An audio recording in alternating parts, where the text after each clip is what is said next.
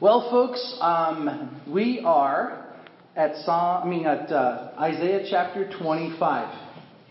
And as I have been reading this week, I was reminded again that Isaiah 25 is right smack dab in the middle of 24, 25, 26, 27, which is called, as I shared with us last week, the apocalypse of Isaiah. It's like the book of Revelation is to the New Testament. This section of Isaiah is like the book of Revelation in the New Testament. And I want to read, it's just 12 verses, so I want to go ahead and read through all 12 verses, and then we're going to break it down and talk about it. So, Isaiah 25, verses 1 through 12. O Lord, you are my God. I will exalt you and praise your name. For in perfect faithfulness you have done marvelous things, things planned long ago. You've made the city a heap of rubble, the fortified town a ruin, the foreigner's stronghold a city no more. It will never be rebuilt. Therefore, strong peoples will honor you. Cities of ruthless nations will revere you. You have been a refuge for the poor, a refuge for the needy in his distress, a shelter from the storm and a shade from the heat. For the breath of the ruthless is like a storm driving against a wall, and like the heat of the desert, you silence the uproar of foreigners as heat is reduced by the shadow of a cloud. So the song of the ruthless is stilled. On this mountain, the Lord Almighty will prepare a feast of rich food for all peoples, a banquet of aged wine, the best of meats and the finest of wines. On this mountain, he will destroy the shroud that enfolds all peoples and the sheet that covers all nations. He will swallow up death forever. The sovereign Lord will wipe away the tears from all the faces. He will remove the disgrace of his people from all the earth. The Lord has spoken. In that day they will say, surely this is our God. We trusted in him, and he saved us. This is the Lord. We trusted in him. Let us rejoice and be glad in his salvation. The hand of the Lord will rest on his mountain, but Moab will be trampled under him as straw is trampled down in the manure. They will spread out their hands in it as a swimmer spreads out his hands to swim. And God will bring down their pride despite the cleverness of their hands. He will bring down your high fortified walls and lay them low. He will bring them down to the ground, to the very dust. Started out as a pretty cool prayer. But then it kind of got dark. Dirty. And I was like, yeah. As I was studying this, and as I said, this is the central part of this apocalyptic section in the book of Isaiah. Chapter 24, we talked about last week, it's talking about the end times. It's talking about all of the bad stuff that's going to happen and how things are going to come cataclysmic drop, just driving down to nothing. And then finally, God is going to come back and set up his 1,000-year reign. And judgment will take place. And God's going to be in charge forever and for always. And then all of a sudden, Isaiah breaks into this song of praise.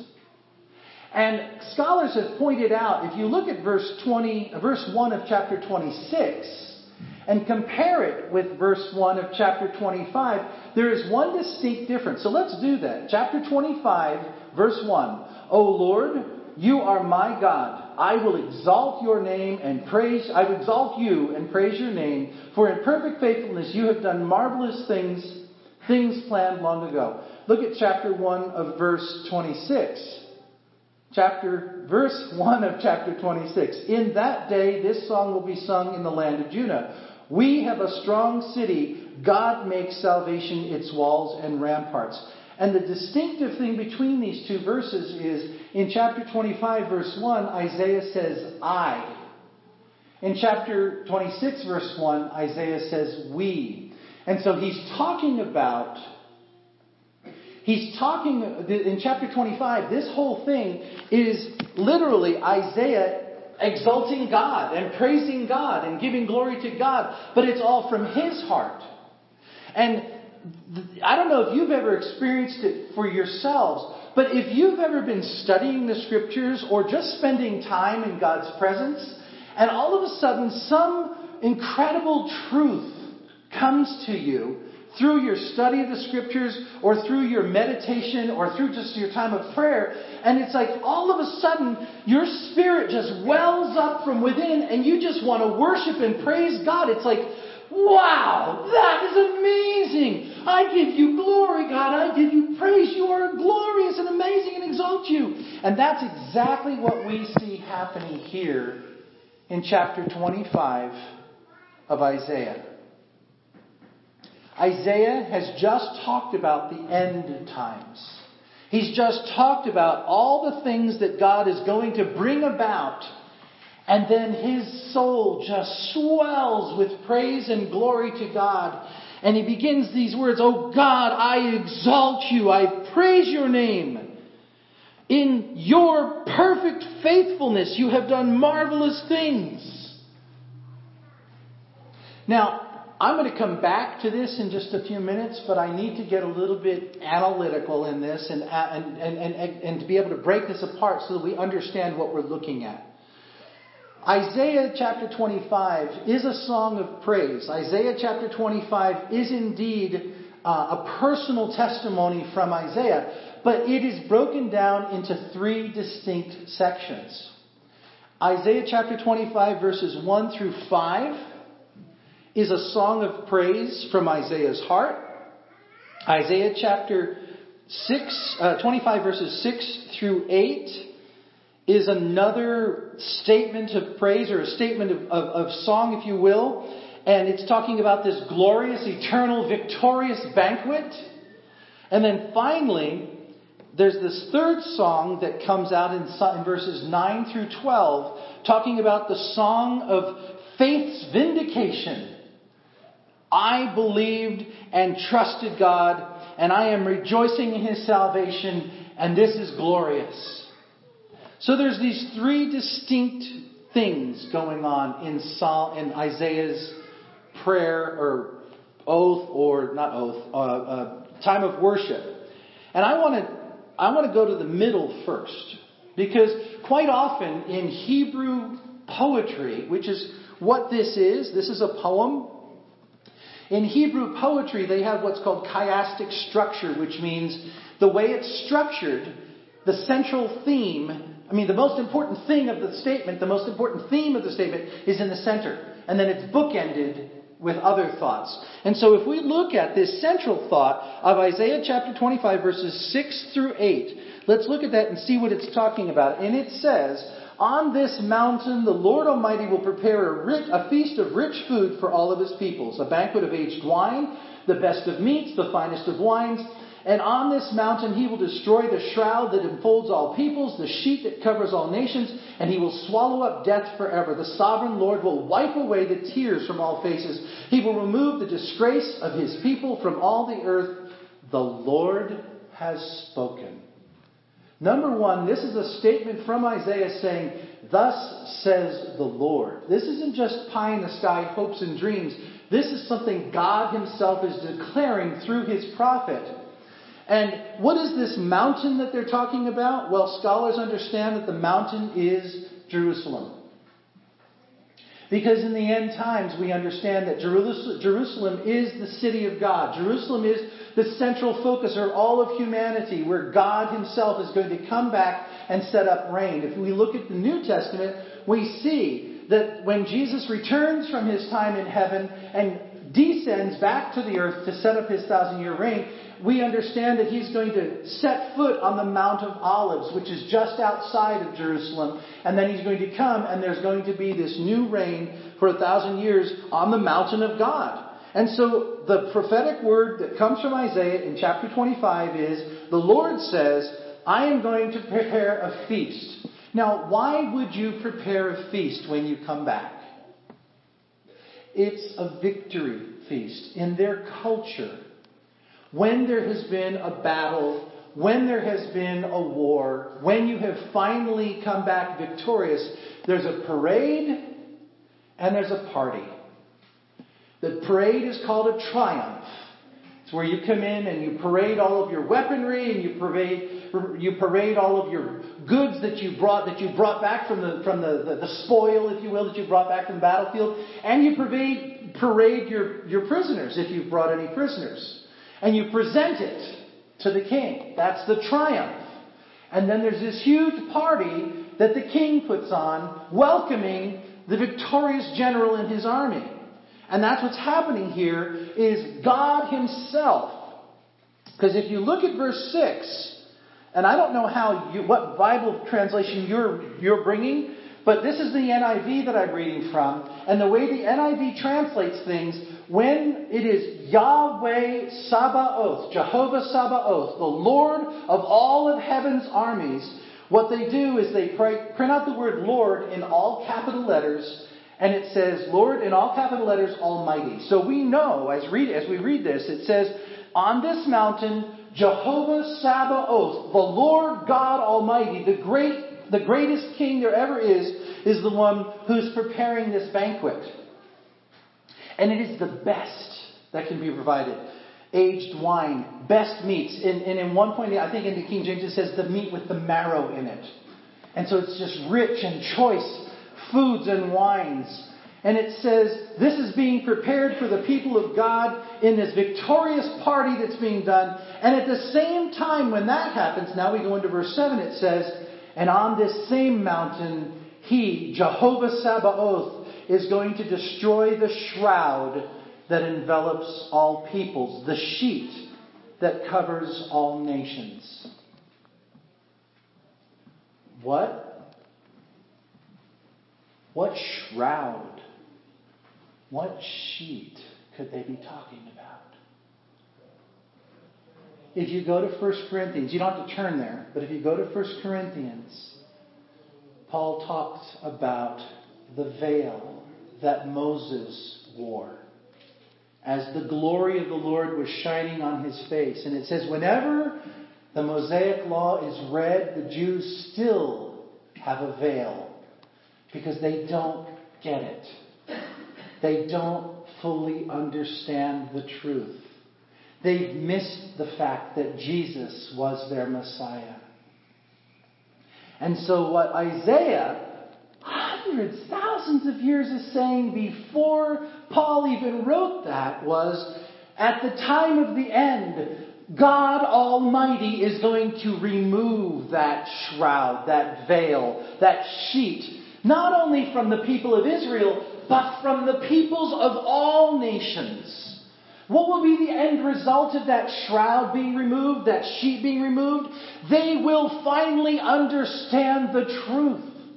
They will know that Jesus is the Son of God, that God presents himself to us and is a Father, Son, and Holy Spirit, a triune God. They will fully understand the sacrifice of Christ on the cross and how it made atonement for all humanity so that we could have right relationship with God by faith through grace. That shroud will be finally removed when Jesus sets up this party which is going to kick off the 1,000-year reign. And verse 8 says, not only that, but God's going to cause death, that final enemy, to be swallowed up in victory forever. And as a result, the sovereign Lord is going to wipe away the tears from every face. He will remove disgrace from the people, from all of the earth. The Lord has spoken. Whew. That is some good news. God is going to throw this huge party and he's going to make it clear to everyone the gospel, and death will be swallowed up. But then if you go to the last part of this, it says, in that day, verse 9, they will say, surely this is our God. We trusted in him and he saved us. This is the Lord. We trusted in Him. Let us rejoice and be glad in His salvation. That's the response of the people to this huge party that God is throwing, and the removal of the shroud, and the idea that no longer will they die, and no longer will there be tears. And finally the response is going to be, this is our God! And we trusted Him, and He saved us, and this is the Lord, and we trusted Him, and we're going to rejoice and be glad in His salvation. This is wonderful. This is glorious. But then you look down in verse 10, and there's something negative happening. It says very clearly, the hand of the Lord will rest on His mountain, on Jerusalem. But Moab will be trampled under him as straw is trampled down in the manure. They will spread out their hands in the manure. As a swimmer spreads out his hands to swim, God will bring down their pride despite the cleverness of their hands. He will bring down your high fortified walls and lay them low. He will bring them down to the ground, to the very dust. What this is saying is, even at that moment, there is still going to be people, even when the shroud is removed, who will stand there with their fists clenched, looking straight into the face of God and saying, I refuse to believe. I will not submit. And it literally describes this as them swimming in liquid manure, trying desperately in their own ability, strength, intelligence, psychology, whatever it takes to get out of this. And God says, enough. And as straw is tread into manure, God pushes them down and says, this is not happening. I am sovereign. And if you will not join me, you will be cast out. That is the most unthinkable thing to me. But honestly, I have faced that. As a pastor, I have been in the hospital room. A quiet me and the person laying in the bed who is dying. No nurses, no doctors, the family has gone, and it's me and the person dying. And I have looked them in the eye and I have said to them, you know you are in your last hours. Yes. And you know the truth that I have shared with you about the gospel of the Lord Jesus Christ. Yes. Are you willing now at this time to submit your life to God as you get ready to go see Him? No.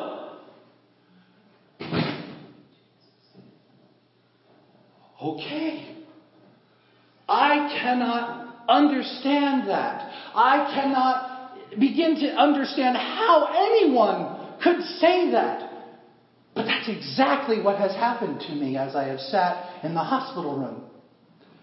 I have looked at them and have said, you are not going to survive this, and you are going into eternity. Are you willing to submit your life to the Lord Jesus Christ? No! And except for the mercy and grace of God, in the moments from the time I left that room until the time they took their last breath on this earth, as far as I know, they entered into eternity out of fellowship with God, and they are going to be separated from God forever, where there is wailing and gnashing of teeth. And it breaks my heart. I can't understand it. But the Word of God right here in Isaiah says it's going to happen.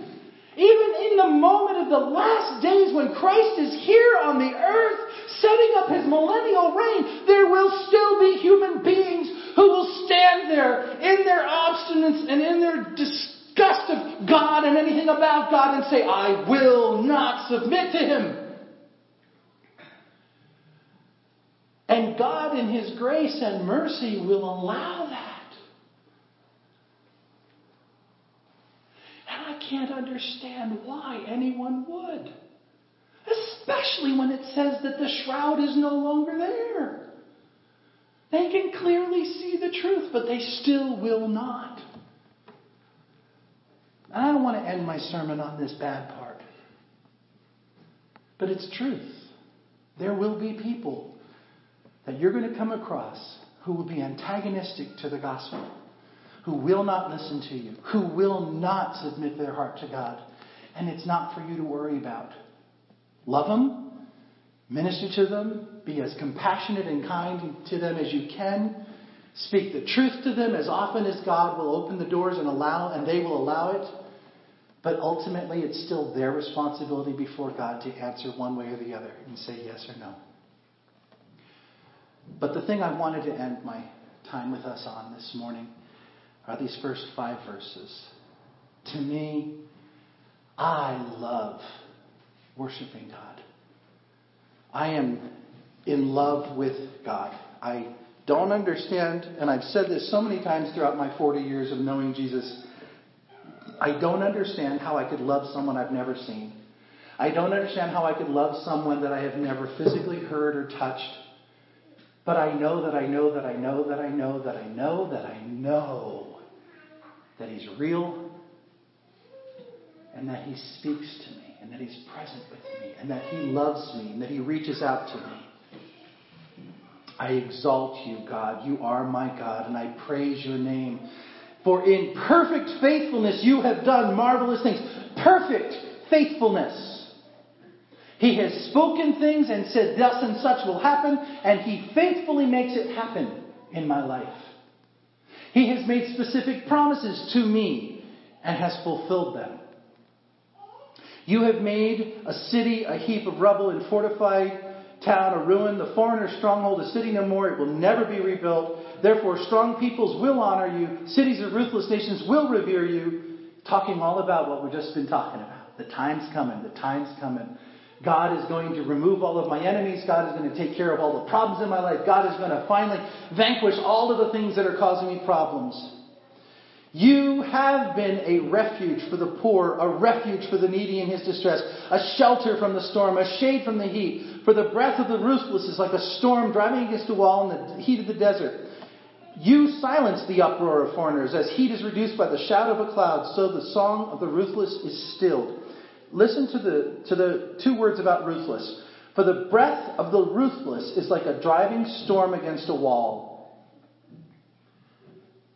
But just like a cloud reduces the heat is reduced by the shadow of a cloud, so the song of the ruthless is stilled. And as I was reading this is the thought that came to me. Not some scholar. This is just God, the Holy Spirit, and me talking. And I wrote, God, when I think about this breath of the ruthless, I think about the expression, they're breathing down my neck. And God, I'm hearing Isaiah say, through your faithful work, this unrelenting hot breath that is breathing down my neck from my enemies, that is trying to bring death and destruction and harm to me, you provide the shelter. You bring the relief. And the image that I got, and this is what I tried to share to the kids, and I know they don't get it, is the storm is not removed. The danger, the horror, the terror is not pulled away and removed necessarily. It is hiding yourself within that refuge. That Yeshua Ma'uz is the Hebrew for that place of safety, that lee within the rock. If you will hide within God's presence through worship and praise and prayer and literally say, God, I need you to be a shelter over me. I need you to cover me. I'm not asking you to take away the storm. I'm asking you to help me to weather the storm. See, quite often we have people in this day and age who say, oh, just name it and Jesus will take it away. And there's no promise in the Bible that I can show you that says that is a consistent thing. Sometimes He will, and sometimes He sees it's necessary for us to go through the horror, Sometimes it's more important for us to go through the hard because it makes us stronger, better, more trustworthy, more able. Or maybe someday down the road, I'll be able to say to somebody, I've been there. I've gone through exactly the situation you're facing right now, and let me share with you how God got me through it. And if you don't have the real experience of getting through it with Jesus, you don't have a voice in that life. See, as I said last week, it's all good to talk about the pie in the sky and how glorious it's going to be with Jesus in the heavens forever and for always. But the reality is, folks, as long as you're still on this earth, there is going to be bad stuff that happens. Solomon said it in Ecclesiastes. There is time and time again where bad stuff happens to good people. God allows it for whatever reason. And if you will just rest in Him and trust Him, He will prove Himself faithful and true, and He will keep you through the storm. And for me, that's reason to well up with exaltation and praise. And trust Him and know the future's here. There's going to come a time when God is going to wipe away everything, swallow up death, remove the shroud, bring a beautiful feast. It's going to be glorious. And there will be some people who even reject that offer. But the bottom line is for those of us who know Him, who walk with Him daily, who live with Him, if we learn day by day to rest in Him, to trust in Him, to cry out to Him when the storms are going on, He is in control. We do not have to fear. I love this image that's on the screen. It's scary to me to think about a tidal wave coming at me. But if God said, you stand on that beach, I have a reason for you standing on that beach, regardless of how tall the waves are, just trust Him. Know that He has you in the palm of His hand, and He's never going to forsake you. Because it may very well be that it is His purpose for you to drown physically. You don't understand His purposes. You just have to be obedient. Isn't that a horrible thought? God's in control. I'm not going to die through this tidal wave. God's in control. And Jesus is going, dummy, you are going to die. I have a reason for it.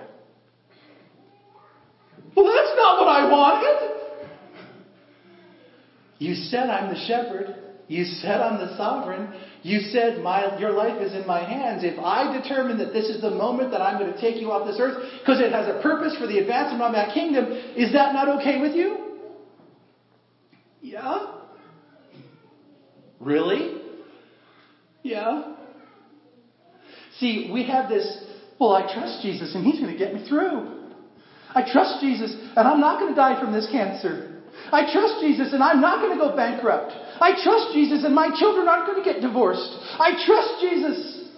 See, we always put the disclaimer on the end of that thing. And unless God has specifically said to you through a specific promise in His Word or prophetic utterance over you, I have said this for you, don't add to His Word.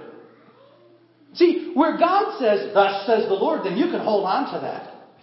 You can stand in that and know, regardless of what anybody else says, God has given me a specific promise and I am walking in it. I'm standing here trusting.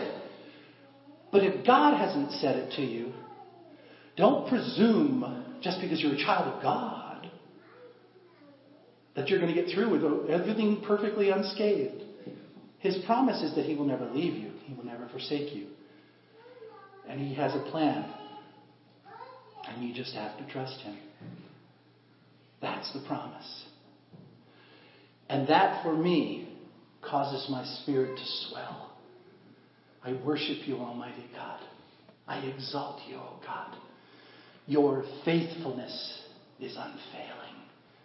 Your strength, your power. You are my refuge. You are my rock. You are my Yeshua Ma'uz. Psalm 28. Yeshua Ma'uz, a place of safety, a fortress of refuge. That's who you are, God. And Father, I give you praise for it. And I thank you in Jesus' name. Amen.